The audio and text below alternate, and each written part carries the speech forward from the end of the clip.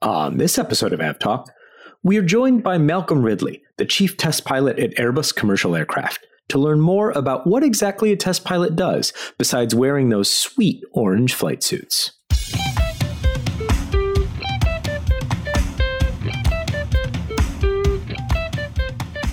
Hello and welcome to episode 135 of AvTalk. I am Ian Petchnick, and in just a moment I'll be joined by Jason Rabinowitz. We've got a great show this week with Malcolm Ridley from Airbus, but before we get to our conversation with Malcolm, a few odds and ends. We'll have full coverage of third quarter results from Boeing and various airlines in next week's episode. And last week, we asked for ideas about why the Northern District of Texas was chosen as the venue for Boeing's deferred prosecution agreement previously and the charges against Mark Faulkner last week. We got a surprising number of responses. Apparently, a lot of you are lawyers. Who knew? And the consensus seems to be that because the named impacted airlines, quote, Airline 1 and Airline 2, unquote, are based in the Northern District of Texas, the decision was made to charge the case there. That actually seems to make a whole lot of sense. So, lesson learned. With that housekeeping out of the way, on with the show.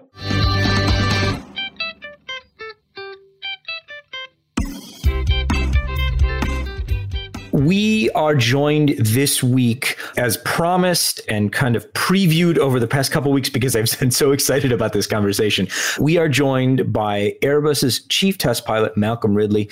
He is here to talk to us about being a test pilot and then some of the things that he has worked on in the past and is working on in the present and possibly in the future. Malcolm Ridley, thank you so much for joining us. It is a pleasure to have you on the show.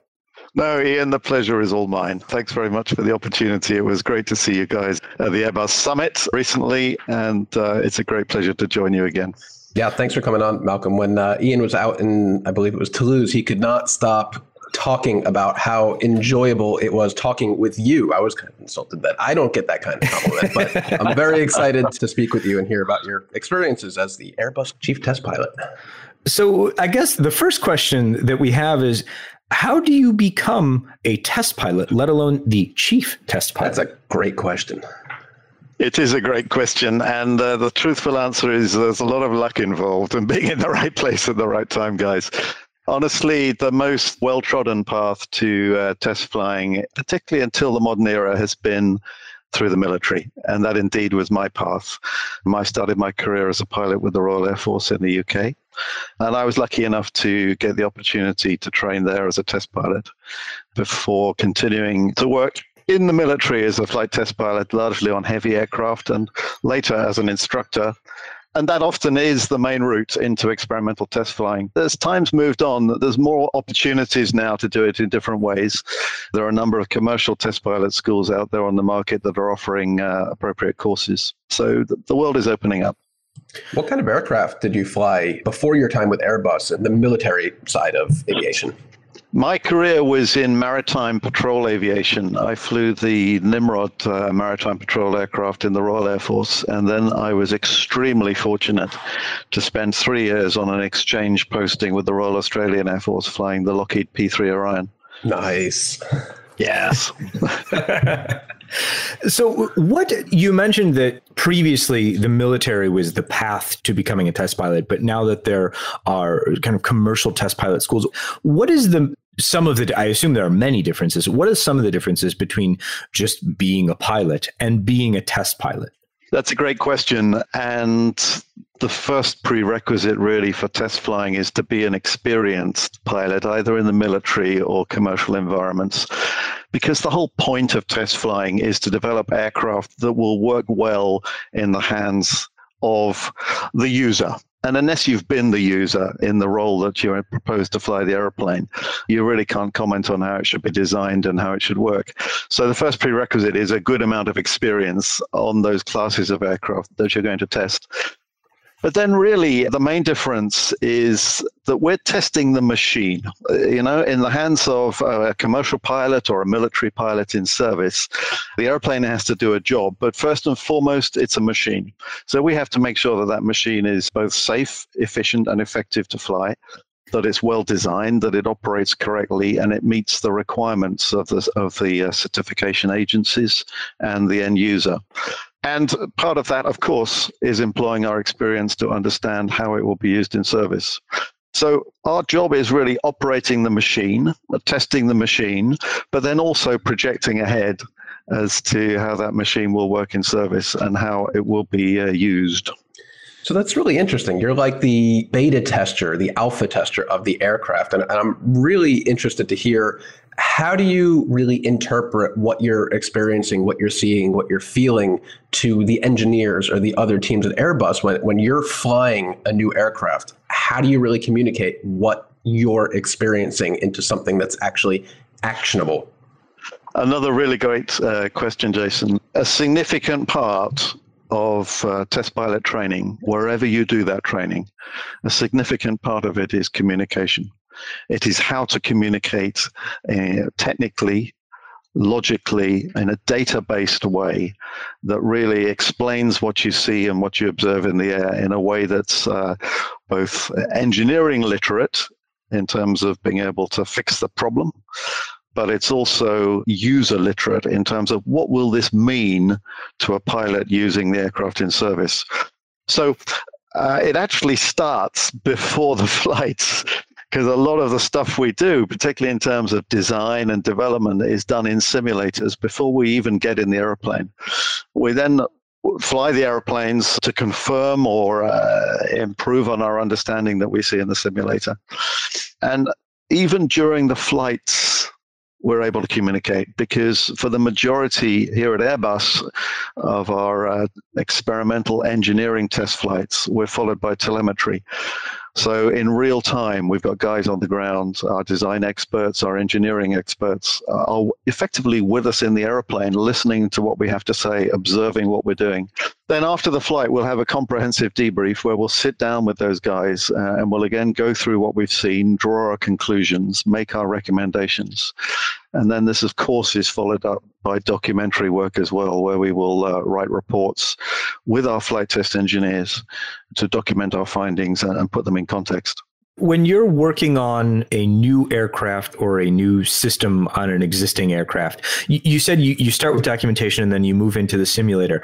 Are there ever any times when you get to the point where you say, before you've even flown the aircraft, where you're like, oh, we don't think this is going to work, so let's take a step back before, or perhaps when you're surprised by something positively, you're like, I don't know if that's going to work. And then sure enough, it all works the way that it was designed to, where you've been kind of surprised either way. Indeed, yes, is the short answer. You know, the whole purpose of flight test, in a way, if you want to look at it this way, is to reduce surprises. We don't want any surprises at all when the aircraft is in service. We want to take the surprises on the chin in the flight test and development world. So yeah, we do certainly find things in the development simulators that we don't think will work well in the air. And we find things that in the air that perhaps the simulator model didn't correctly predict, or indeed that are actually better than we expected, as you've said. So yes, absolutely, modeling gets better and better, but for the moment, there's no replacement for actual flight test and actually flying the airplanes. Besides doing the actual flight testing and flying the aircraft, flying simulators and things like that, what else is a test pilot? And you as chief test pilot for Airbus, what else are you working on besides just flying the aircraft? Okay, so at any stage of a program, we're also providing operational input into our design offices. We work closely with our flight standards and training guys as well. There's another group of pilots within Airbus who look after training policy, training design. They also provide the procedures that flight crews will use in service. We work very closely with those guys to develop together those procedures and processes. Another very, very important part of what we do is, of course, safety. And my previous job before being the chief test pilot was to be responsible for the safety management system here in our flight test and integration center. So we always, always, always put safety first in terms of what we do within the company, but also in terms of our products in service. So everything we do has that safety vein running through it to make sure that that we're doing the right thing. So before any significant flight test campaign or development phase, we will sit down, we'll go through the safety aspects of this, we'll try to predict the hazards and risks and mitigate them as appropriate. And then we qualify the risk of what we're about to do in terms of its acceptability. And management of risk is always a balance of the potential adverse outcome versus the reward. And in flight test, it's particularly sharp. We really need to make sure that we're getting that balance right. So that's a key part of what any flight test flight crew is going to be involved in their job. So definitely a lot going on at any given moment. And I want to take a little look into your past at Airbus and ask, what have you worked on at Airbus in the past during your time there? Like aircraft in general, what aircraft, new aircraft being flight tested, have you worked on specifically? I'm guessing it works that you jump on a project from the beginning and you see it all the way through to the end when the aircraft is delivered and in service, or is there more flight testing that goes on beyond the delivery? So the way we organize is that for particular programs, we will put pilots and engineers onto that program as a specialization. So you're absolutely right, Jason. They will follow through that program from beginning to end as far as possible.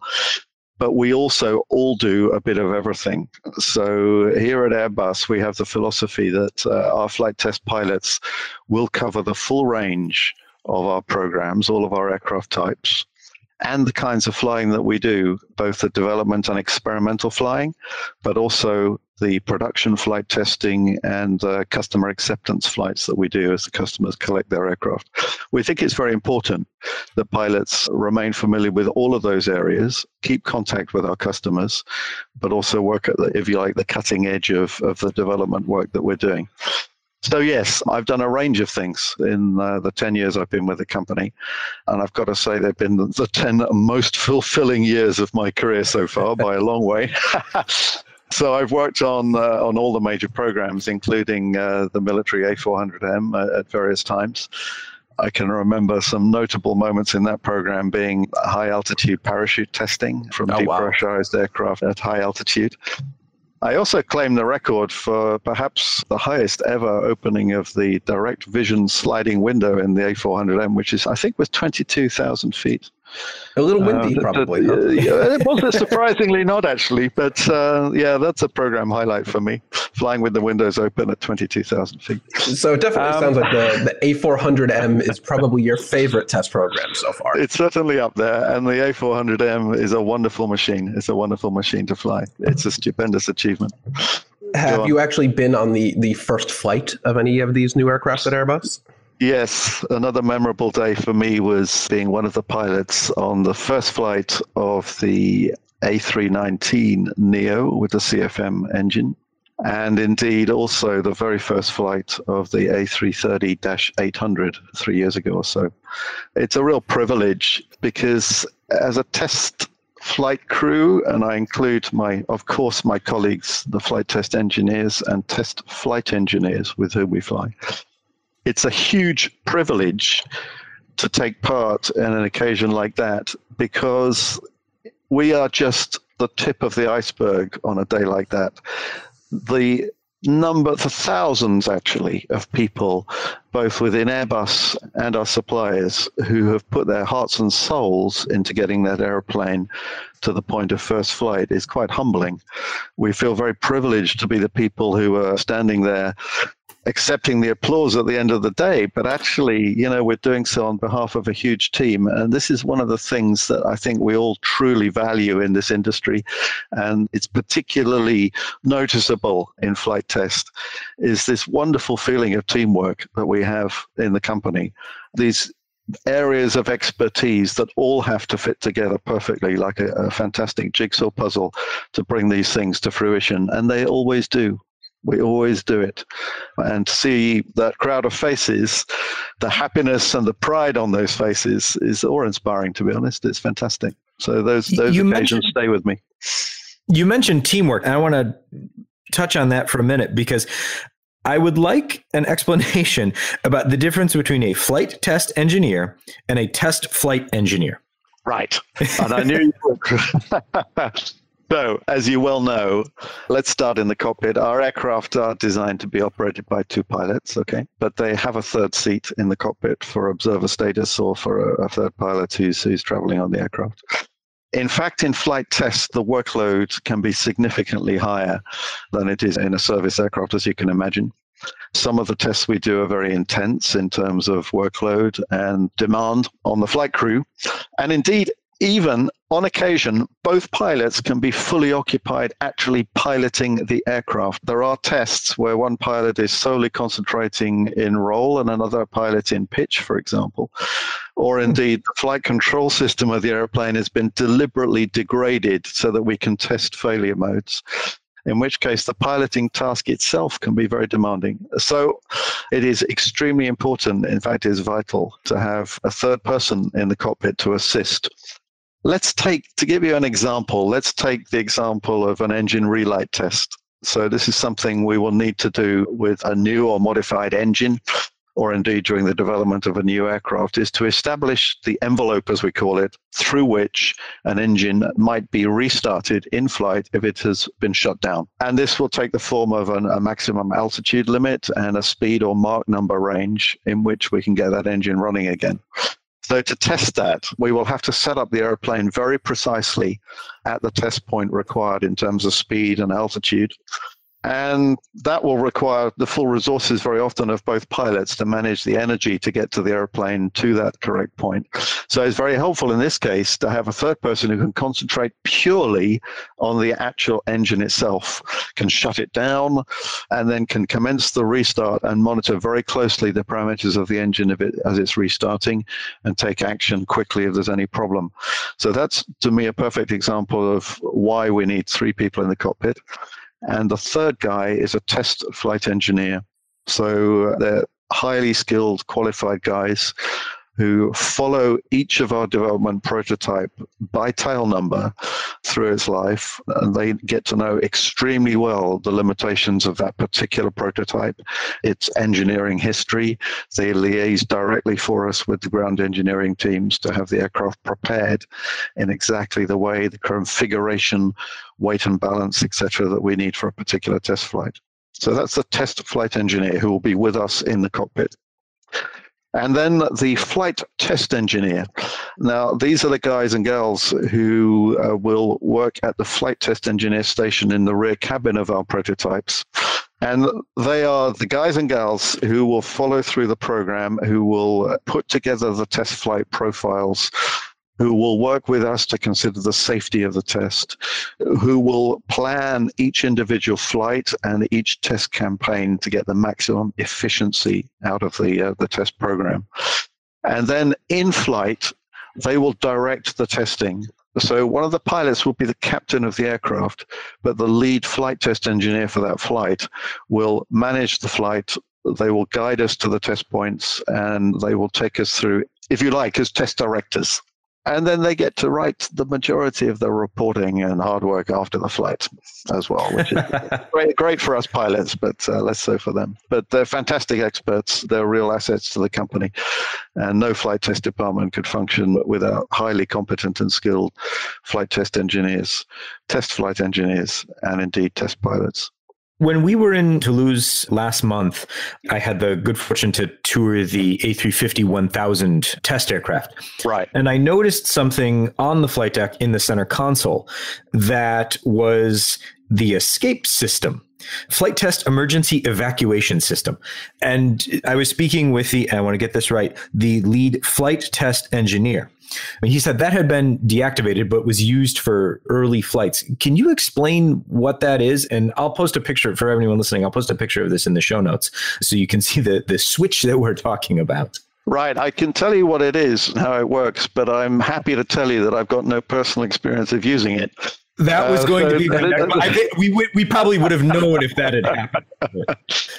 So during the very early flights, particularly the critical flights of the flight test program of a brand new aircraft, For the first prototype, maybe I should rewind just a moment and explain our philosophy with the prototypes, because for a major campaign such as A350 certification, we will have a number of prototypes. And for the A350, we had 5.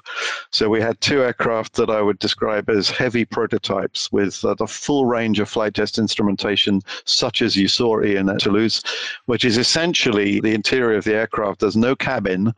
The interior of the aircraft is largely computer racks, water ballast systems, computers, and recording devices, and the stations for the flight test engineers. So it's very workmanlike.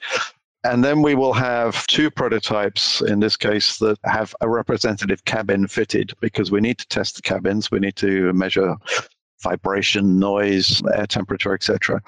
Now, of those heavy prototypes, one of them will be dedicated particularly to tests such as envelope expansion, the early progression of the aircraft to high speed, high altitude, high Mach number, and indeed high angle of attack, where we first start to take the airplane up to the stall. And it will also be involved in tests such as flutter, where we deliberately try to excite vibrations within the aircraft, particularly in the high-speed regime, to ensure that those vibrations will never become self-sustaining or divergent, as we would call it, so that the structure of the aircraft is at risk. So clearly, we have to go there and do this to ensure that the airplanes are safe before certification and they meet certification requirements. But we have to accept a certain amount of risk in doing so.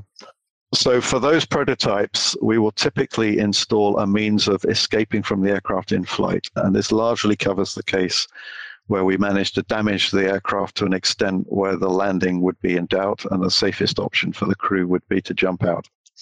So what we do is we will typically in our airliners, we will put a hatch, which is within the forward cargo door of the production aircraft. And we'll put a tunnel that comes down from the cabin floor down effectively through what is going to be the forward cargo in the production aircraft, down to this hatch in the forward cargo door. And once the system is armed, if it's needed to be used in flight, then basically it's a single action on a lever to depressurize the airplane rapidly, and then using pyrotechnic explosives, we remove that outer hatch, leaving an escape path for the crew to leave the aircraft by parachute. Clearly, that's for the particularly sharp-edged tests, as I might call them, the particularly high-risk ones. Once we're through that stage of the program, then honestly, there is the requirement is no longer there to have that emergency escape in-flight capability. So typically, we disable it and remove it because we don't want to fly around in aircraft that are carrying explosive hatches. And probably a good idea. Good to have, but never good to use. Absolutely.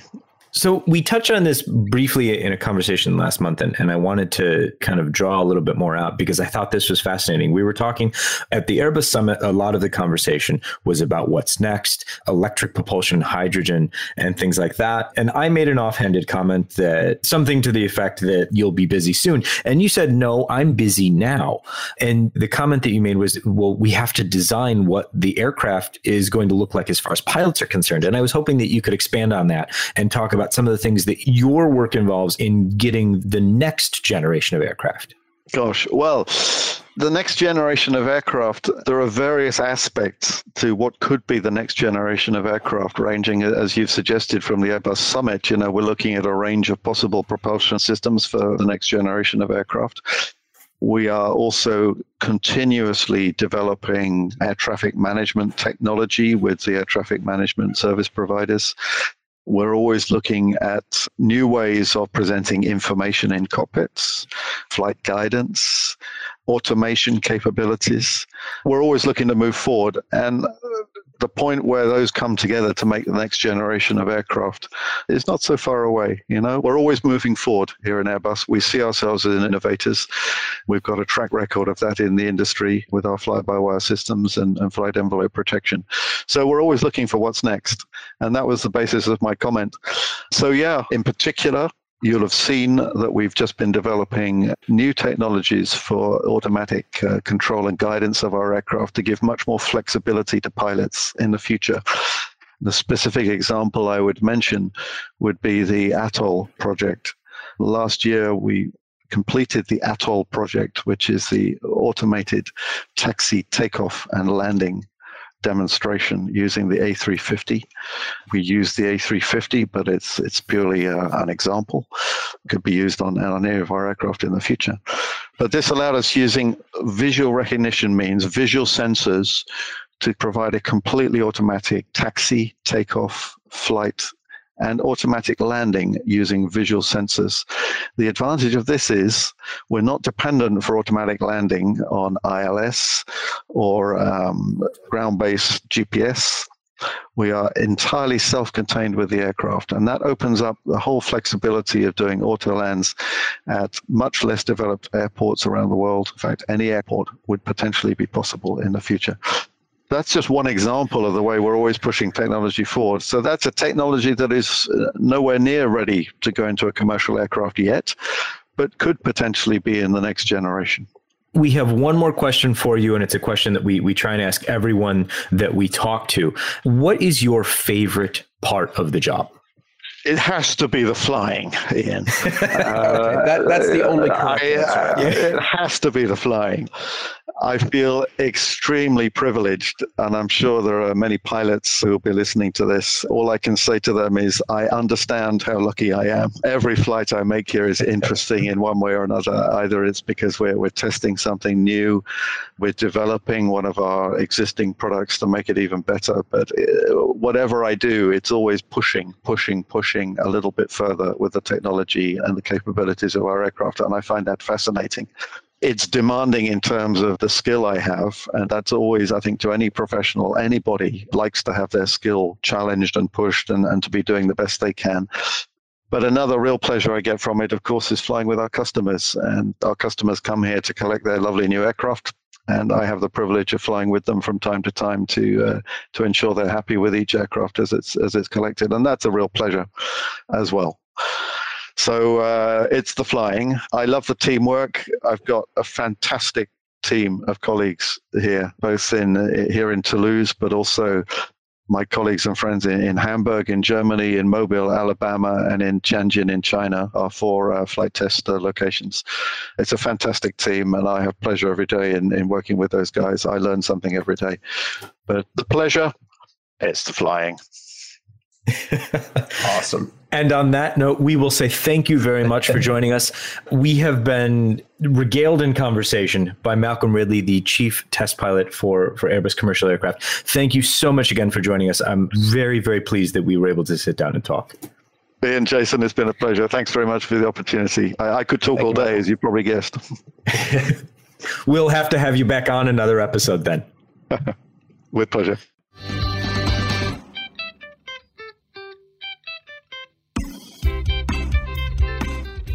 Thank you, everyone, for listening this week, and we hope you enjoyed the conversation with Malcolm Ridley as much as we did. I know I had a lot of fun, and Jason did as well. If you like what you're hearing, please do leave a rating or review. It helps other people find the podcast, and we very much like it when that happens. So please, if you feel so inclined, let other people know just how much you like the podcast. And if you don't like the podcast, say that too, and let us know what we can change to make it better. We are always looking for ways to improve. This has been episode 135 of AvTalk. Thank you so very much for listening.